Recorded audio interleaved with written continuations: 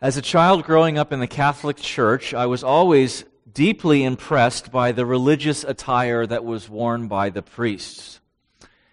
It wasn't just the clerical collar that caught my attention, but our priest, who was also a Monsignor, wore very elegant robes. One in particular comes to mind when I think about Monsignor Dolan. It was a long forest green robe that barely skimmed the ground, and a hem of gold stitching all around, and a matching stole that went over his shoulders. And there was a large golden cross embroidered on the back, and on the front was embroidered the letters IHS. And as the Mass began, a procession made its way toward the altar. First it was the acolytes, and then the Eucharistic ministers, and then, of course, finally, Monsignor Dolan. And the entire Mass had an air of holy reverence. The hushed silence as they approached the altar, the incense, the large golden cross being held up on a pole for all to see. And surely the garments that the priests wore separated them from the common people. These were holy men. They stood out as being, at least to my young, impressionable mind, closer to God. Now, there was a similar kind of thing going on in the first century in Judaism. The religious leaders were very much set apart from the people. Their reverence was shown by what they wore and how they prayed. There was a class of religious leaders in Israel that bore an almost celebrity status. These men were close to God, and their piety was observable, and all the people believed it. And while those outward religious displays may have impressed the masses, they never impressed Jesus. From his perspective, the one who sees the heart of man, religious garments merely hide what's really there. Sinners in need of the grace of God. I've stated it many times before. I probably said it even recently.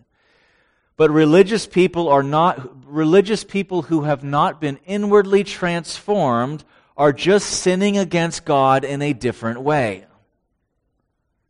They may not be found in strip clubs or the local bar, but their sins are still great in the eyes of God. In fact, if you read through the Gospels, you'll see proof of this. Jesus was patient with prostitutes. He dined with the notoriously sinful tax collectors. He can be found interacting with the riffraff of Israel, but never did he tolerate the hypocrisy of the religious leaders. Never did he tolerate those who engaged in religious sins. Theirs, he said, is the greater condemnation. Rather than being closer to God because of devotion to their religious system, they were actually further from Him.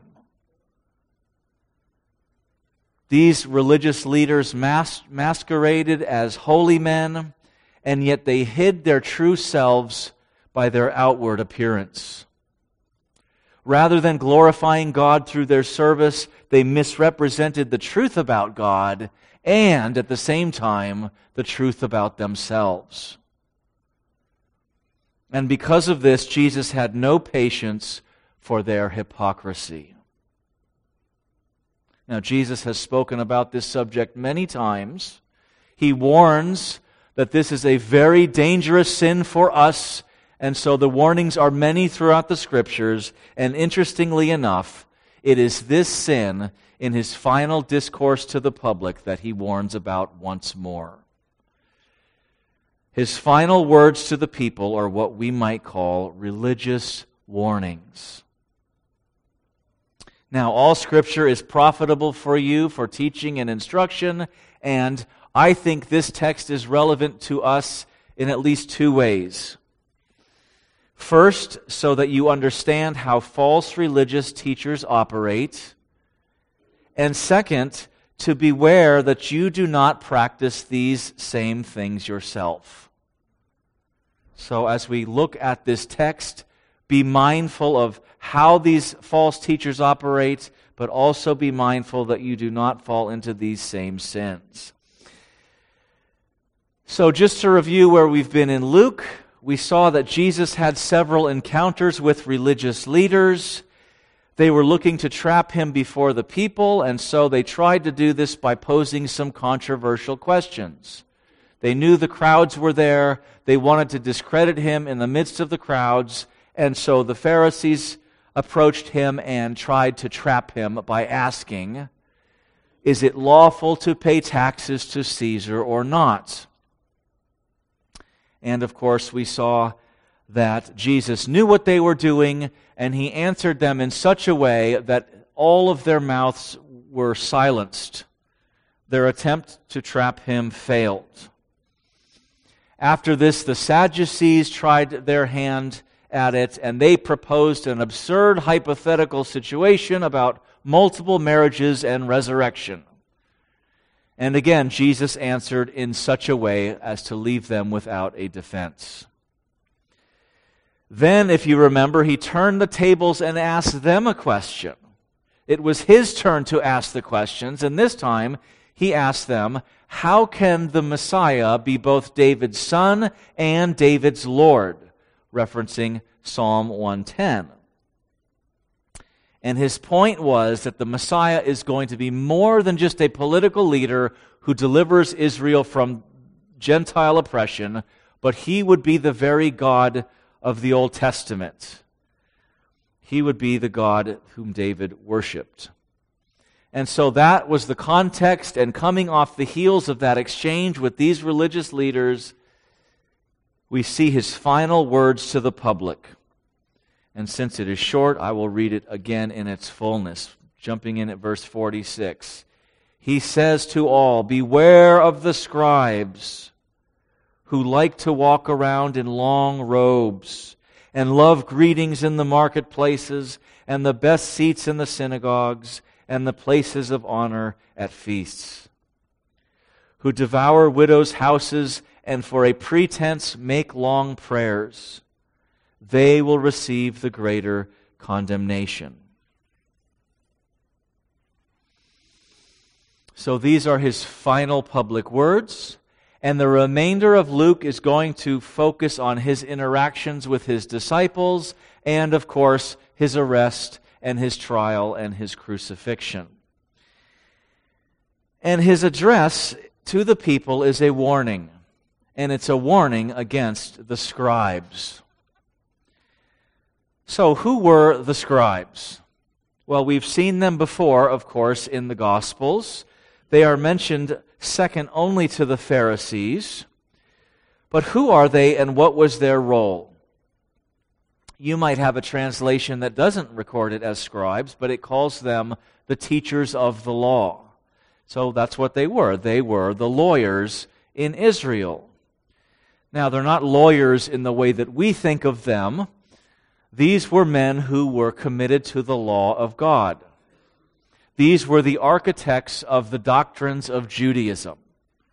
And as their name scribe betrays, they were also ones who focused on copying and recopying the scriptures, and they did so meticulously. So they would get to the end of a line, and they would not only count every letter, but they would count every space between every word, and they would add it up at the end to make sure, to double check that everything was copied perfectly. So that was one thing that they did, but they not only followed the text transmission carefully, but they also explained what it meant. So to put it in a context we might understand better, the Pharisees were like the pastors of the churches. The scribes were like the theologians who write commentaries. So when Jesus says in his Sermon on the Mount, "You have heard that it was said, but I say to you," he is going after the doctrine of the scribes. These were men who would take the commandments of God and not only distort them to their own gain, but they would add to the requirements that God gave. So, these are the scribes whose goal supposedly was to preserve the Word of God, but Jesus said they nullified the Word of God because they clung to their traditions. And what we have in Luke is only a portion of the full denunciation that Jesus makes against them. That's why I had Richard read the very long Matthew 23, so you can get the full picture of how many things he goes after them for.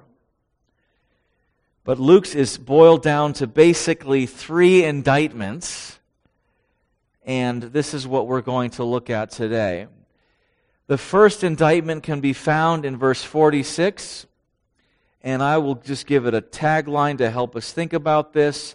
Religious hypocrites love to present themselves as holy.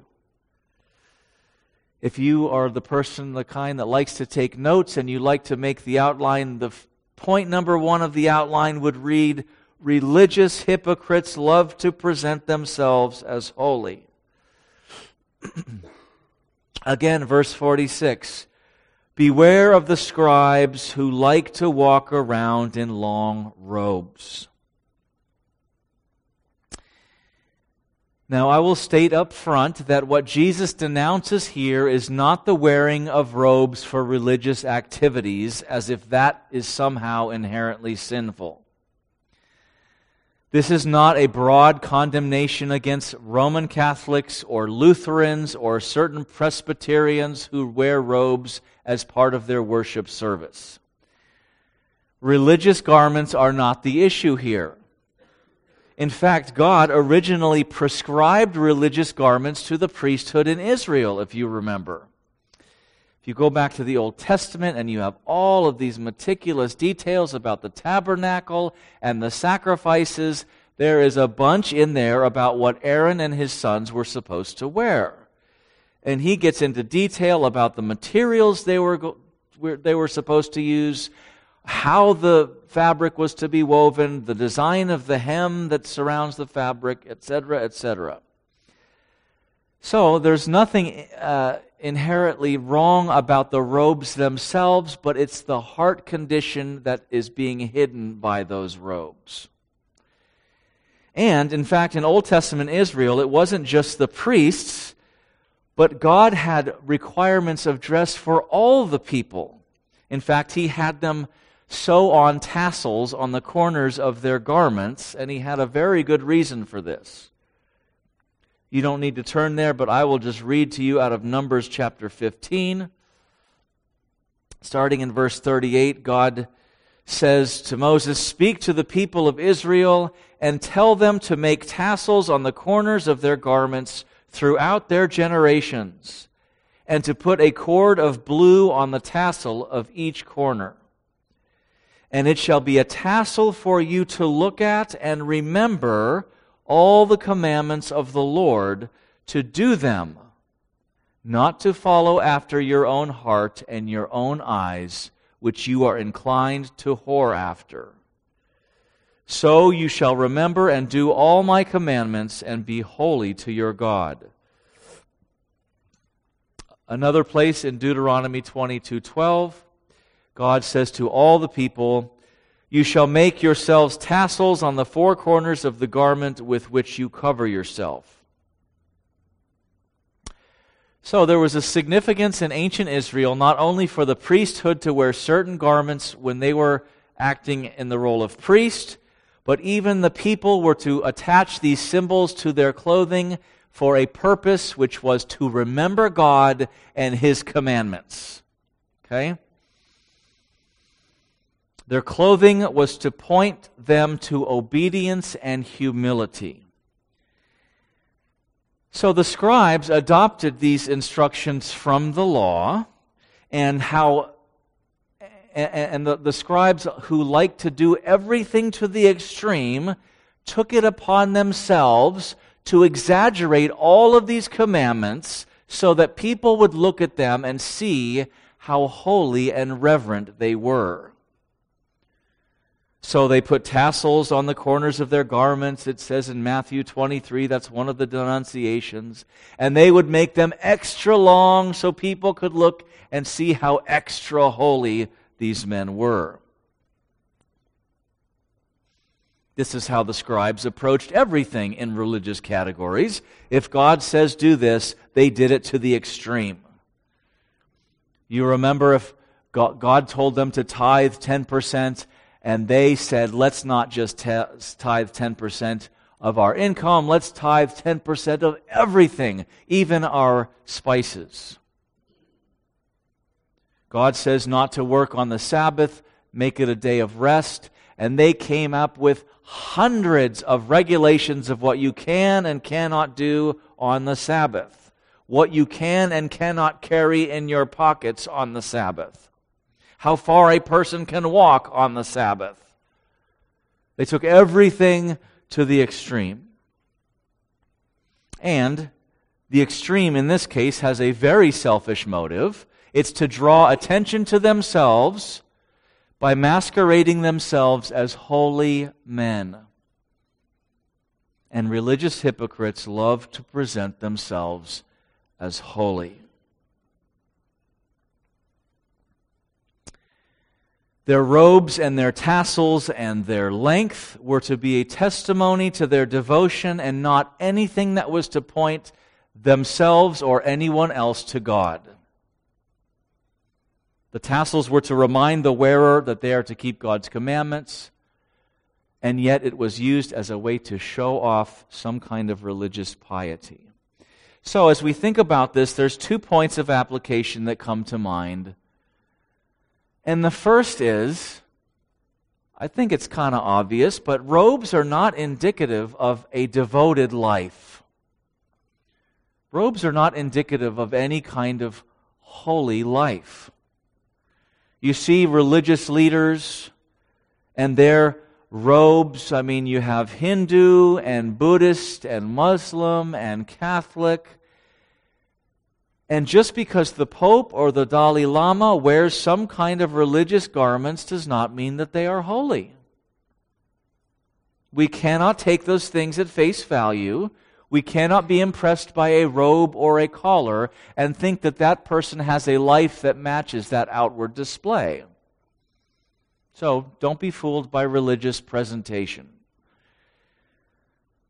But I think another thing we can learn from this is that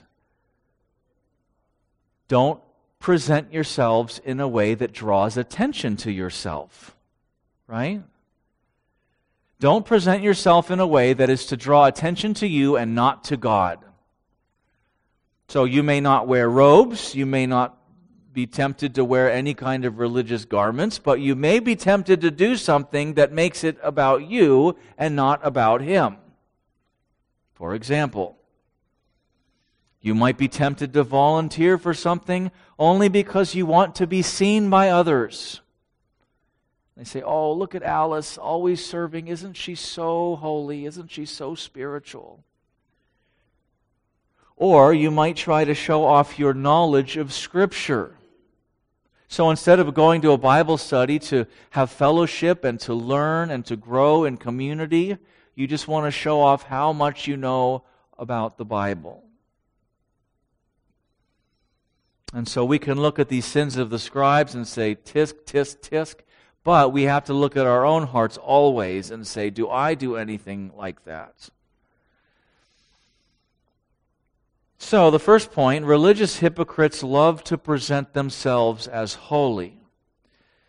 The second indictment by Jesus is that religious hypocrites love to be recognized. Religious hypocrites love to be recognized. And he uses 3 examples in verse 46. He says, beware of the scribes who like to walk around in long robes and love greetings in the marketplaces and the best seats in the synagogues and the places of honor at feasts. So they love greetings, they love the best seats, they love the places of honor. Now, you can imagine in the first century Israel how much these men would have stood out to the common folk. So you've got maybe a couple thousand people buzzing around the marketplace, and they're buying their provisions for the week, let's say. And you have these holy men who are dragging along these robes, and they have these headpieces, and they look so pious and so holy. These are the scholars in the land. These are the PhDs. These are the doctors of holy things. And of course, people would take notice of them. And it would be customary to go up and acknowledge their presence. I had Richard read from Matthew 23 earlier, and in that, Jesus says they love to be called rabbi. Now, the Latin equivalent of rabbi is docere, which means to teach, and it's where we get our English word doctor. And so they love the titles. They love to be called by the titles. John MacArthur, in his commentary on that passage, says, rabbinical writings included detailed systems of protocol for such things as addressing, consulting with, and entertaining rabbis and scribes. They were held in such high regard that according to one passage in the Talmud, it was considered more punishable to act against the words of the scribes than against the words of the Scripture. So these were very important men in Israel. Their words, their teachings were more important than Scripture, and they loved to be recognized. It was assumed that when the people gathered at the synagogue, they would have the best seats. It was assumed that if there was some kind of dinner or feast that they were invited to, they would be in the most prominent places, the seats of honor. These men considered themselves to be a really big deal.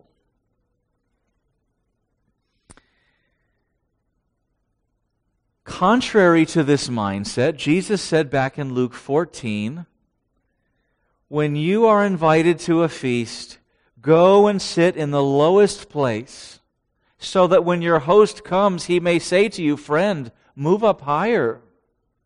Then you will be honored in the presence of all who sit at the table with you.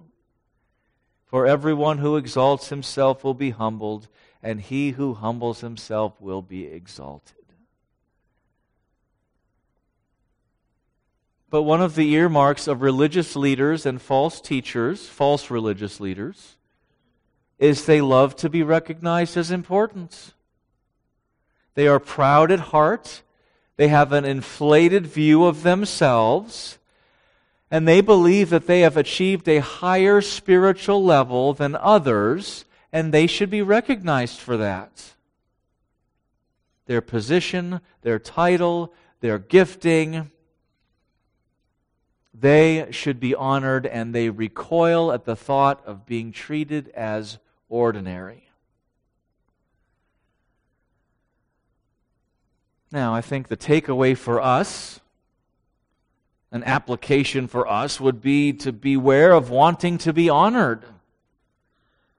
Beware of that sinful desire in your heart to be made much of. You and I have an inherent desire, because of sin, that people speak well of us. Most of us even have a vain aspiration to be seen as valuable and important. And because of this tendency, we can fall in love with the praises of others. We can do things so as to be seen by others. It feels good to have people think we are special. It feels good to be recognized as important. Rather than looking for Jesus to say, well done, good and faithful servant, we want to hear the praises of others because it feels good. Now, I will confess to you, early on especially, if I was ever invited to speak at a church or any kind of conference, I would always gauge how well I did by how many people were waiting to talk to me afterwards. And it felt really good, and it really stroked my ego when I could see people lining up because they wanted to talk to me and tell me how the sermon spoke to them, or how that one point I made God really used and addressed them, or just to thank me and say it was really clear and it was really well done. And I have not heard that kind of approach to that text before. And it would feel so good.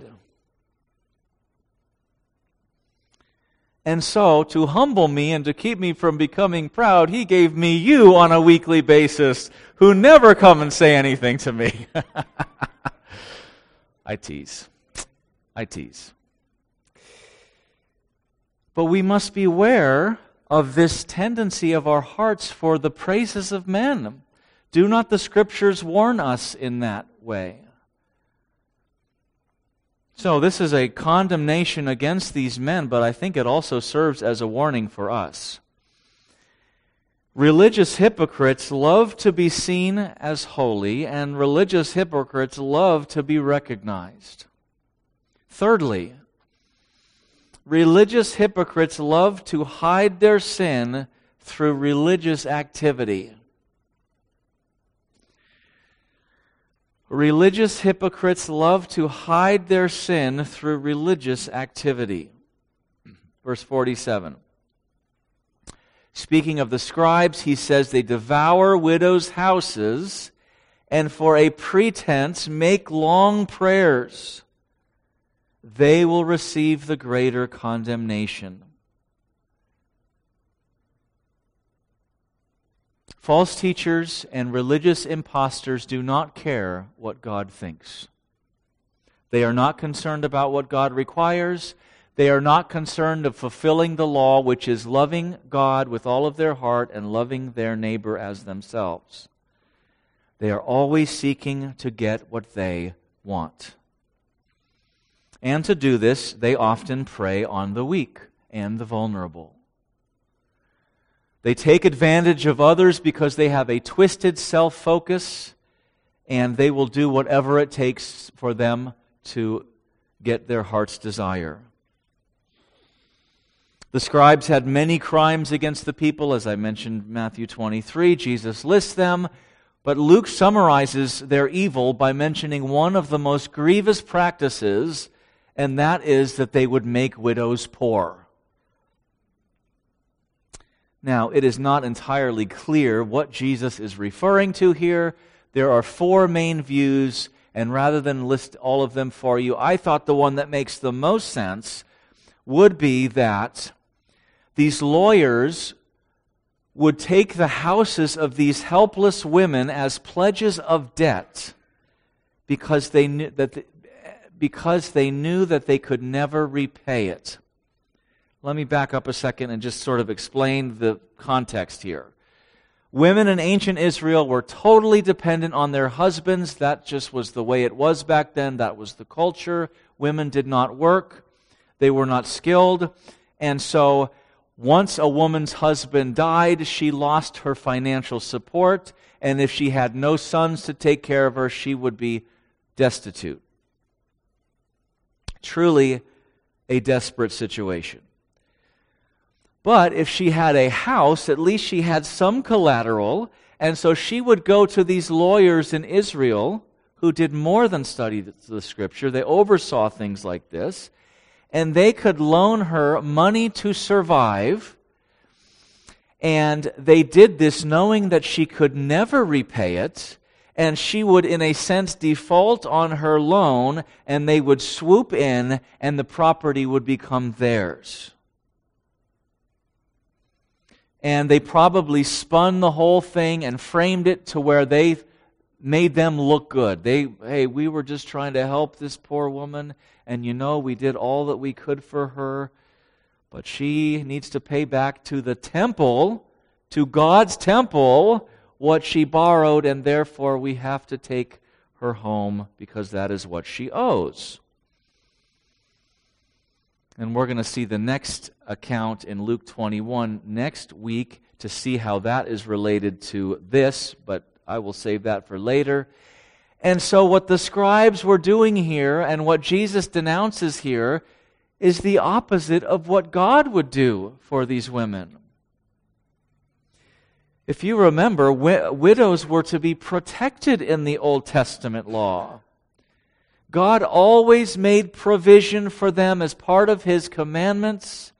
He includes in His law provision for the most helpless members of society, the sojourners and the orphans and the widows. You see that threefold mentioned over and over and over in the law. It was a kind of welfare system that God built into the nation, that when the men would glean their fields at harvest time, they were never to go back through it a second time, because they were to leave whatever was left so that these vulnerable people of society can come and they could survive. In fact, if you remember the book of Ruth, the whole story revolves around that.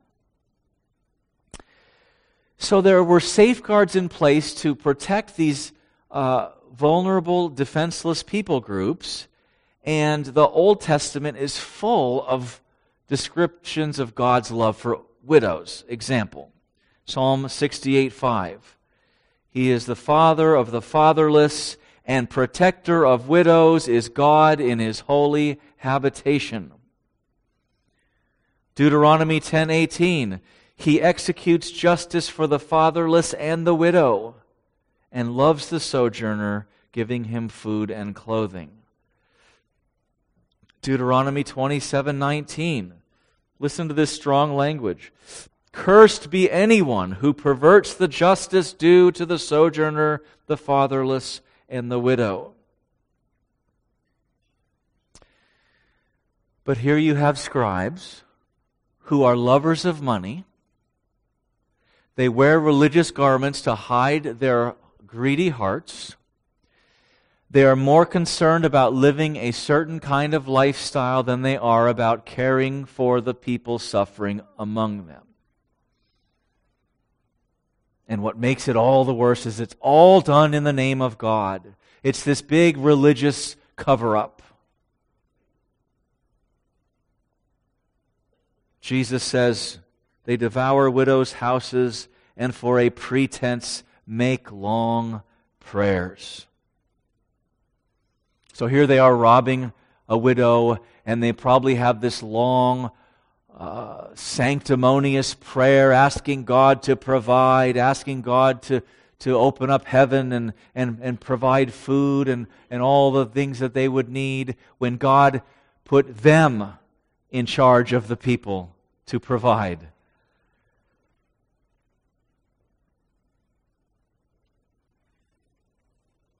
We just had the Beast family stay with us for a week, and I got a lot of opportunity to talk to Jeff about ministry in Kenya. And he was talking about the religion of the Kenyans, which is a mixture of animism and voodoo and Christianity, and it's just this big jumbled mess of confusion. And prosperity is widespread in Kenya. And false teachers abound because being a Bible teacher is a way to fleece the people. So if you have a title of pastor, it is a way for you to get rich. And so these charlatans with Bible in hand come to these poor villages, and they promise them that God can lift them out of their poverty. And how's He going to do that? Well, you have to give money to the man of God. And you also have a nation that has a widow and orphan problem. And I asked Jeff why this is so prevalent, and it's twofold. One is because AIDS has ravished Kenya, and a lot of men die of AIDS because they are sexually promiscuous. And so women are left widowed and children are left orphaned. But another reason is that Kenya is overrun by worthless men. And those are Jeff's words exactly. Worthless men. These are men who don't seek to marry. They only will hook up with a woman if it benefits them, and they will live as married couples, and if she gets pregnant and starts having babies, he will leave whenever he wants to. He does not feel any obligation to stay and provide for them, and so when he gets tired of whatever's going on, when it's not benefiting him anymore, he just up and leaves them. And so you have these women who are extremely poor, and they are either left to work to feed the family, or they're left to find another man who will most likely just do the same, and the whole cycle repeats itself again. Many of these women cannot even afford to send their children to school, even though public school in Kenya is free, but there is a requirement that all the students in Kenya have to wear a certain uniform, which only costs a few dollars, but they don't even have that oftentimes, and so their kids won't go to school. And here comes this local Kenyan pastor with his big Bible, or here comes this health, wealth, prosperity teacher from the United States to hold a big outdoor conference, and their promises are that God wants them to be wealthy. Look how wealthy we are. Look how expensive this suit is. What God has done for me, God can do for you. And so they have to give whatever money they have left to survive on to these men of God. It's all a huge scam. And so these most vulnerable people of society are left starving to death, and it's because these so-called religious men who live a lavish lifestyle off the backs of these poor, suffering people, and it is disgusting to God. Disgusting. It's no wonder C.S. Lewis once said, "Of all bad men, religious bad men are the worst." It's because it's all done under the guise of religion. They hide their sin with their religious activity. This is why in the Christian church, God's requirements for leadership, one is they must be able to teach, but all of the other requirements are character issues. Titus chapter 1, 1 Timothy chapter 3, all lists of character issues. Can't be a drunkard, can't be an adulterer, can't be greedy, can't have anger issues. It's because a man's character will reveal what kind of man he is, and that is the most important thing. All those other things can be faked. Anyone can put on a robe with a cross on it and carry a Bible. Anyone can do that. Anyone can pray long, sanctimonious prayers that sound so holy and righteous.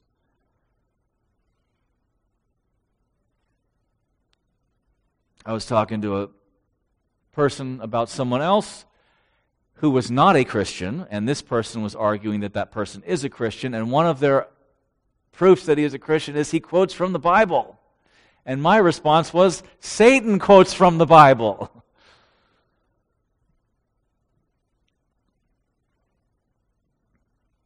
So we must be warned of such people, and I think there's also an application for us as well. Do not use righteousness as a cover-up for evil.